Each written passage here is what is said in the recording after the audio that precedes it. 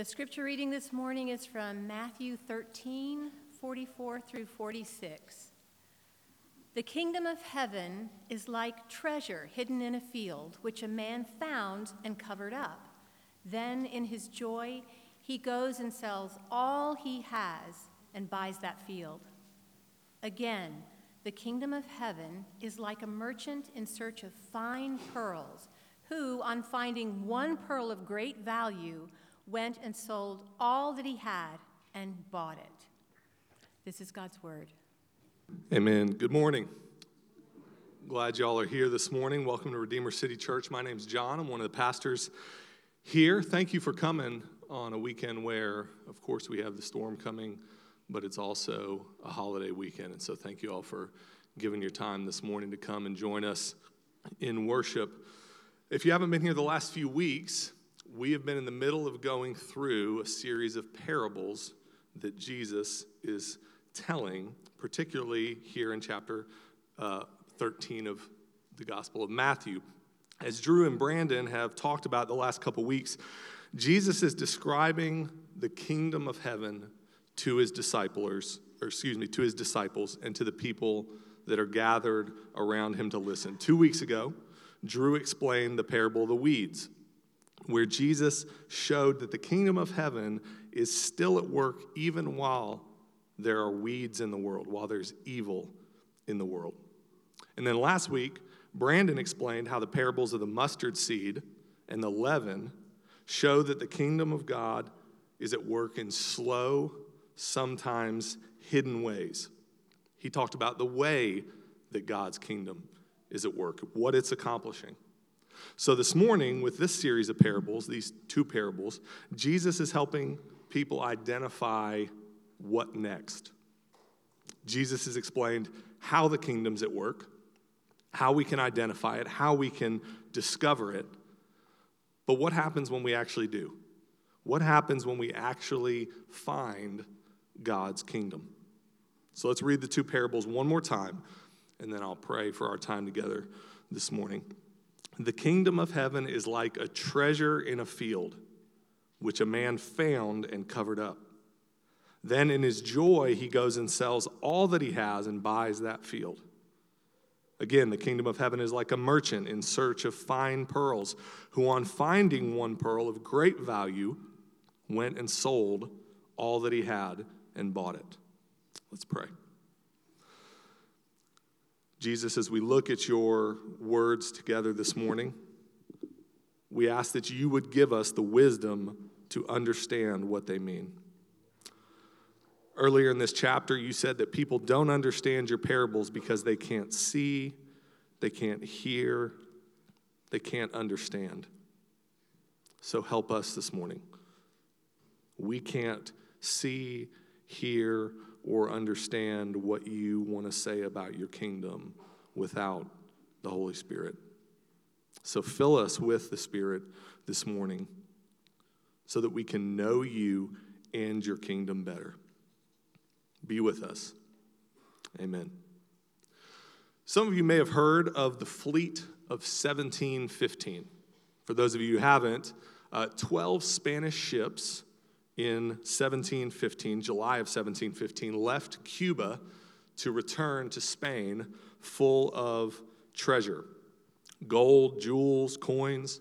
It's been estimated that these ships were carrying around $400 million in today's money worth of treasure in their cargo. As the ships were traveling north along the coast of Florida, a hurricane hit. Probably a hurricane, a massive storm near Vero Beach, and 11 of the 12 ships sank off the coast. Now, at various times over the years, parts of this treasure have been found again. Most famously, in 2015, a group of men found about $4.5 million worth of Spanish gold, coins, jewels off of the coast. But there have also been stories of parts of the treasure even being washed up on the beach and found. So I want you to take a moment and imagine that you, your family, friends, go out to Vero Beach. hopefully not in the next couple days, but sometime you go out to the beach and you're walking along the sand, you're slightly out into the water, maybe you go and scuba dive a little bit off the coast, and you find some of this treasure. How would you react?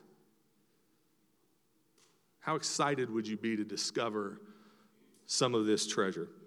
There's a great video on YouTube of one of the divers who found this large amount of coins a few years ago. He's videotaping himself with his scuba mask on and everything as he goes to the bottom of the ocean. They've driven a boat and uncovered some of the treasure. So now he's going down to see what they've uncovered, and his excitement, you can hear through the oxygen mask him screaming and yelling as he sees these coins on the ocean floor. He knows what he's just found. He knows how life-changing this find is. So how would you react? How would your life change after finding an incredible treasure? What would you do next? Well, this morning, we're going to look at how Jesus uses these two parables to point us to what happens next. When we find the treasure of the kingdom of heaven, what do?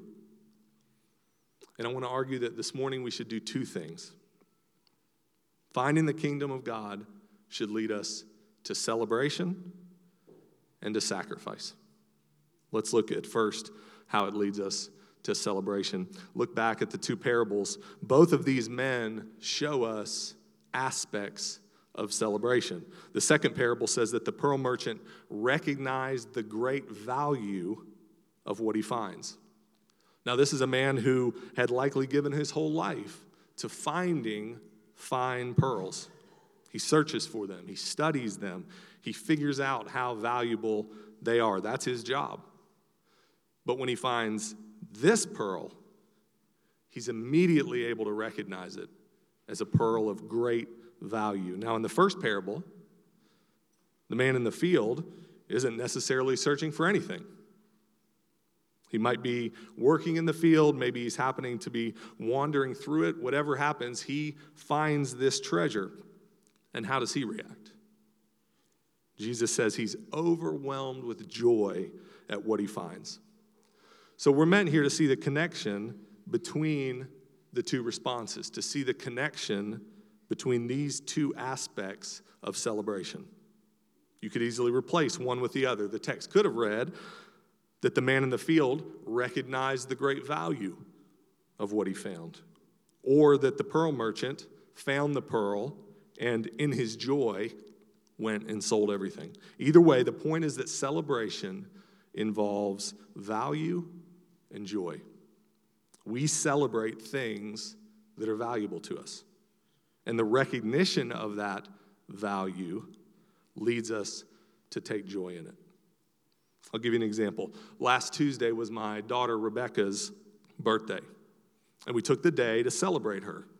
She didn't do anything to earn that celebration. We celebrate her because she's valuable. We celebrate her because of who she is. Being created in God's image gives her inherent value that's worth celebrating just because of who she is.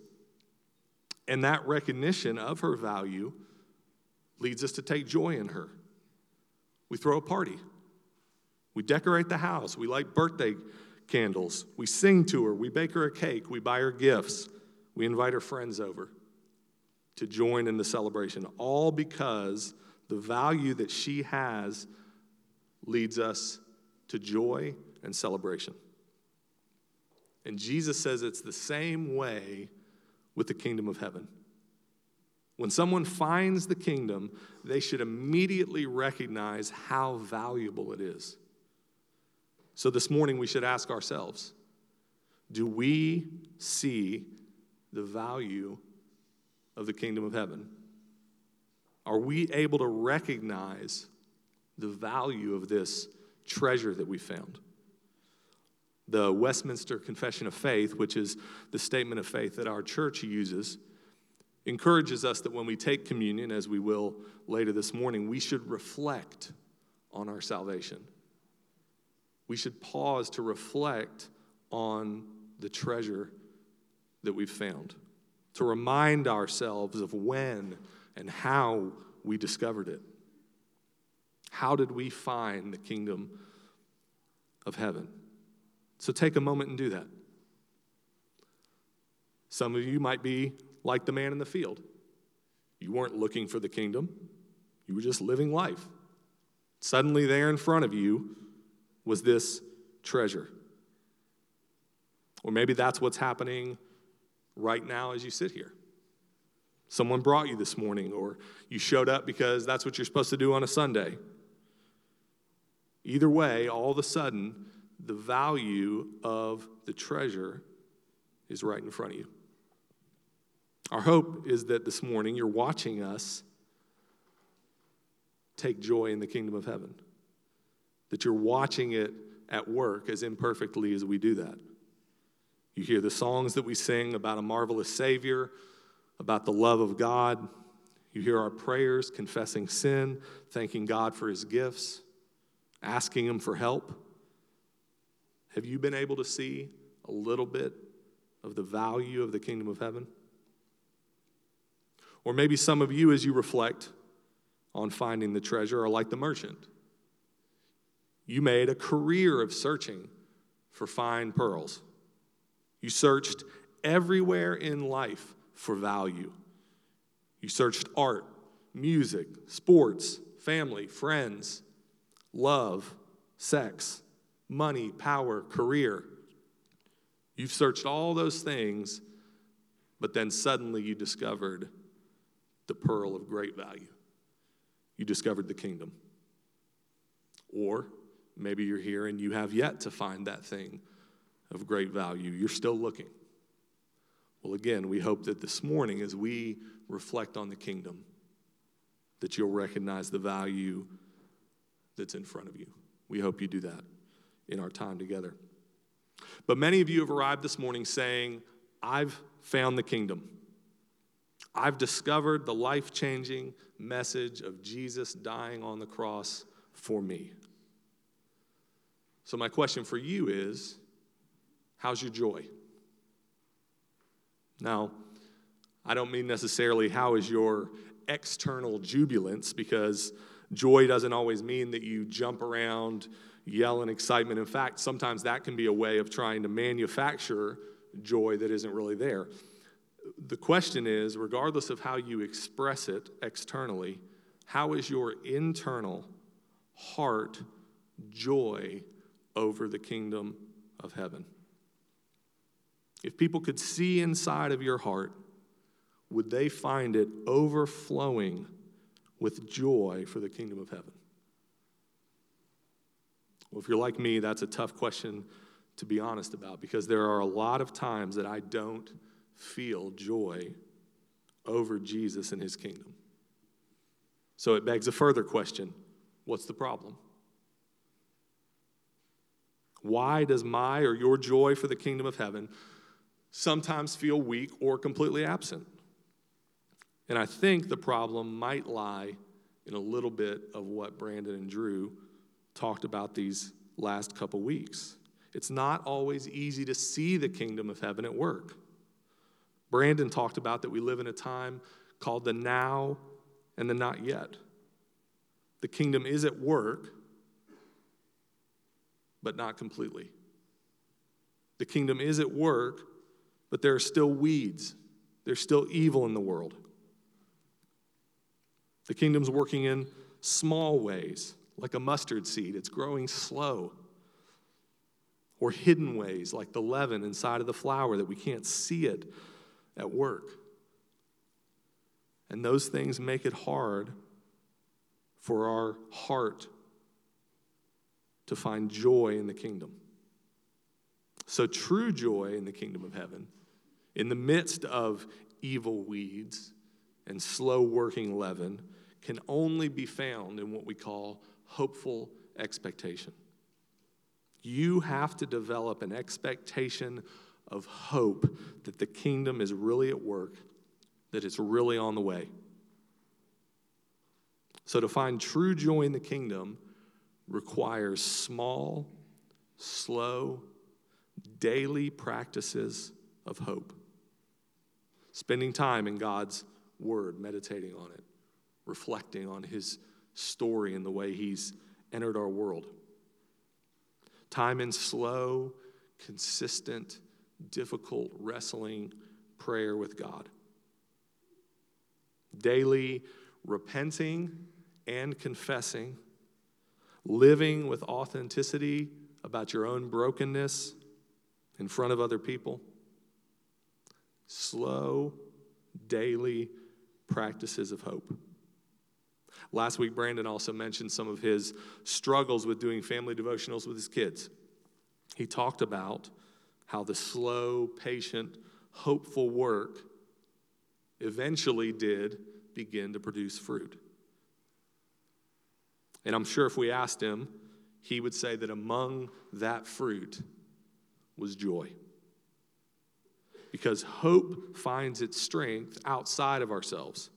Hope relies on someone greater than us working where we can't see. Someone put that treasure in the field. Someone created that pearl inside the oyster at the bottom of the ocean. And that same someone is at work bringing about a kingdom. The source of our hope is in faithful expectation of what Jesus is doing. He's at work bringing about the kingdom even when we can't see it. And so our patient kingdom practices will produce joy because the one that we hope in is the author of joy. He gives it through the Spirit, Jesus.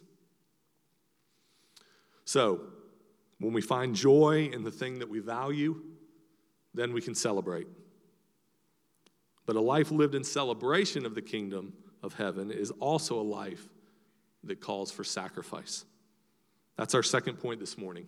Finding the kingdom should lead us to sacrifice. Now, you might ask, why does it lead us to sacrifice? I thought grace was free. I thought Jesus already paid the ultimate sacrifice for me when he died on the cross. And you're 100% right. All of that is true. But paradoxically, as one author said, the kingdom of God is both free and costs everything. Let me try to explain what that means in relation to these two parables. Look at them again. Both of them end the same way. They end with both men selling all they have to obtain the thing of value that they found. Now, as is true with all parables, this parable leaves some details out about these men, about their lives. We don't know how much all that they have is actually worth. We don't know what they plan to do with the treasure or the pearl after the story, because that's not the point of the parable. The point is that regardless of whether either of them is rich or poor, regardless of how much either of their possessions are really worth, regardless of what they plan to do with the treasure after they've found it, both of these men perceive that they've found something worth more than everything else that they own. Worth so much more that they immediately go and sell everything. And that's where the sacrifice comes in. When you hear sacrifice, I don't want you this morning to think of some sort of offering that you have to give God to please him. I almost thought of using the word cost here, but we run into the same problem. This is not a transaction, and I want to make sure that's very clear. You absolutely cannot buy the kingdom of heaven. This is 100% clear in the Bible. The kingdom of heaven is not for sale. There is nothing you can pay or do to earn it. That's not what the parable is saying. This is not a transaction where you sacrifice a certain amount of things, and if they're enough, then you get the kingdom of heaven as a reward. Instead, Sacrifice here is the way in which these two men reprioritize things in their life as a response to what they found. What they're willing to lay down for the sake of possessing the treasure. Because remember the order here. They find the treasure first. They find the pearl first. Then they sell everything. There was a celebration of the discovery, followed by a sacrifice of reorienting the value system of their life around the treasure. And that, I think, is the reason that we're not told how much each man's possessions were really worth, because that doesn't matter. The parable isn't teaching that there's a certain amount of money or a certain number of things that we have to exchange for the kingdom. Instead, what Jesus wants us to understand from this parable is the place of value that the kingdom of heaven should hold in our lives. It should hold a sacrificial place, a place that calls you to give up all for the kingdom. That's how valuable it is, says Jesus.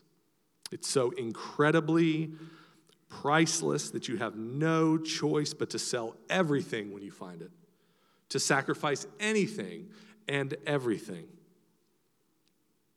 So when you hear that this morning, where do you hesitate? Where do you say, amen, but I'll give up everything except, like that thing? What's that for you? And it doesn't even have to be explicitly sinful. Certainly it can be an idol of sex or money or power, but it might just be your comfort, your family, your college football team. That little thing that you think, I'm all in, Jesus, but it would be nice if just maybe I could just keep this thing. What is that for you? And what's happening in your heart that brings that thing to mind when we start to talk about this? Well, let me tell you, for me, it's safety and security. That takes a lot of different forms in my life, but much of my life has been a journey of avoiding weakness and suffering. So I have to have safety and security. I won't unpack my whole story this morning, although you can certainly ask me at some point about it. But there's a reason that I defend myself so quickly if someone tells me I'm wrong about something. Or I pull my phone out and I search for the answer if I come across something that I don't know. Because I use these things to make me feel safe and secure. Man, it would be hard if Jesus took that away. Can you imagine being in a position where you couldn't create your own safety and security in life? Maybe for some of you that's not a big deal, but for me it is. So what is it for you? So we say, okay, Jesus, I get it. I get that you're saying that I have to enter into this kingdom with a willingness to give up everything. But why? Why am I supposed to believe that this kingdom really is that valuable? Well, I would say let's flip that question for a minute. Why is everything that you own so valuable to you? Why are there things that you might not give up for the sake of the kingdom? Well, for a lot of reasons, right? My stuff gives me security. It gives me protection. It gives me comfort, pleasure, enjoyment, purpose in life. I just bought a new house last spring. I love my house. It has almost everything that our family was looking for in a house. But since we moved in a few months ago, the AC went out. The dishwasher broke. I have to pay bills every month to maintain the house. I have to mow my yard and trim stuff constantly. In Kentucky, there was like this thing called winter, and you didn't have to do that stuff. As great as my house is, it's never quite fully perfect. In fact, now that I think about it, nothing that I own is actually like that.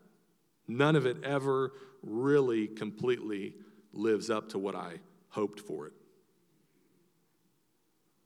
Nothing I own ever really gets me what I'm longing for. And I don't think I'm alone. My guess is that if you think about everything you own, the same thing happens. So what if you knew that there was something out there that did what Jesus was saying? Something that really did fulfill your deepest longings, that met the deepest needs of your heart. What would you be willing to give up for that? I think I'd sell everything. I think I would give up everything for that. And that's the point of the parable. There is a treasure worth sacrificing everything for, the kingdom of heaven. One author said it like this: "These great and costly treasures, so incomparably wonderful, are beyond description. They're so magnificent and altogether lovely that they cannot be weighed in the same scales with any other riches that men cherish. They stand alone in a class by themselves.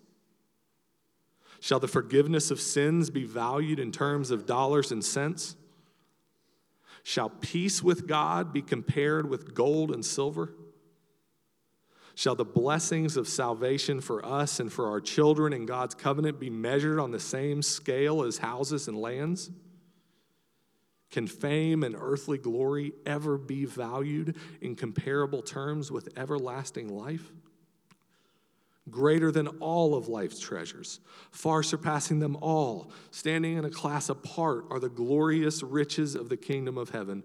They are everlasting, incorruptible, and undefiled, enduring when all earth's treasures are destroyed, never exhausted or depleted, never tarnished or faded. They ever satisfy now and forever." That's what Jesus is saying about the kingdom of heaven. But I want to acknowledge that leaves us with one last question. Probably the question that the audience that Jesus was talking to was thinking of.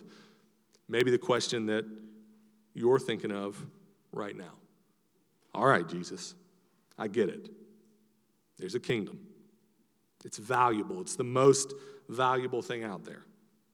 It's worth giving up everything for. You're saying it's the true thing of value that I've always been searching for.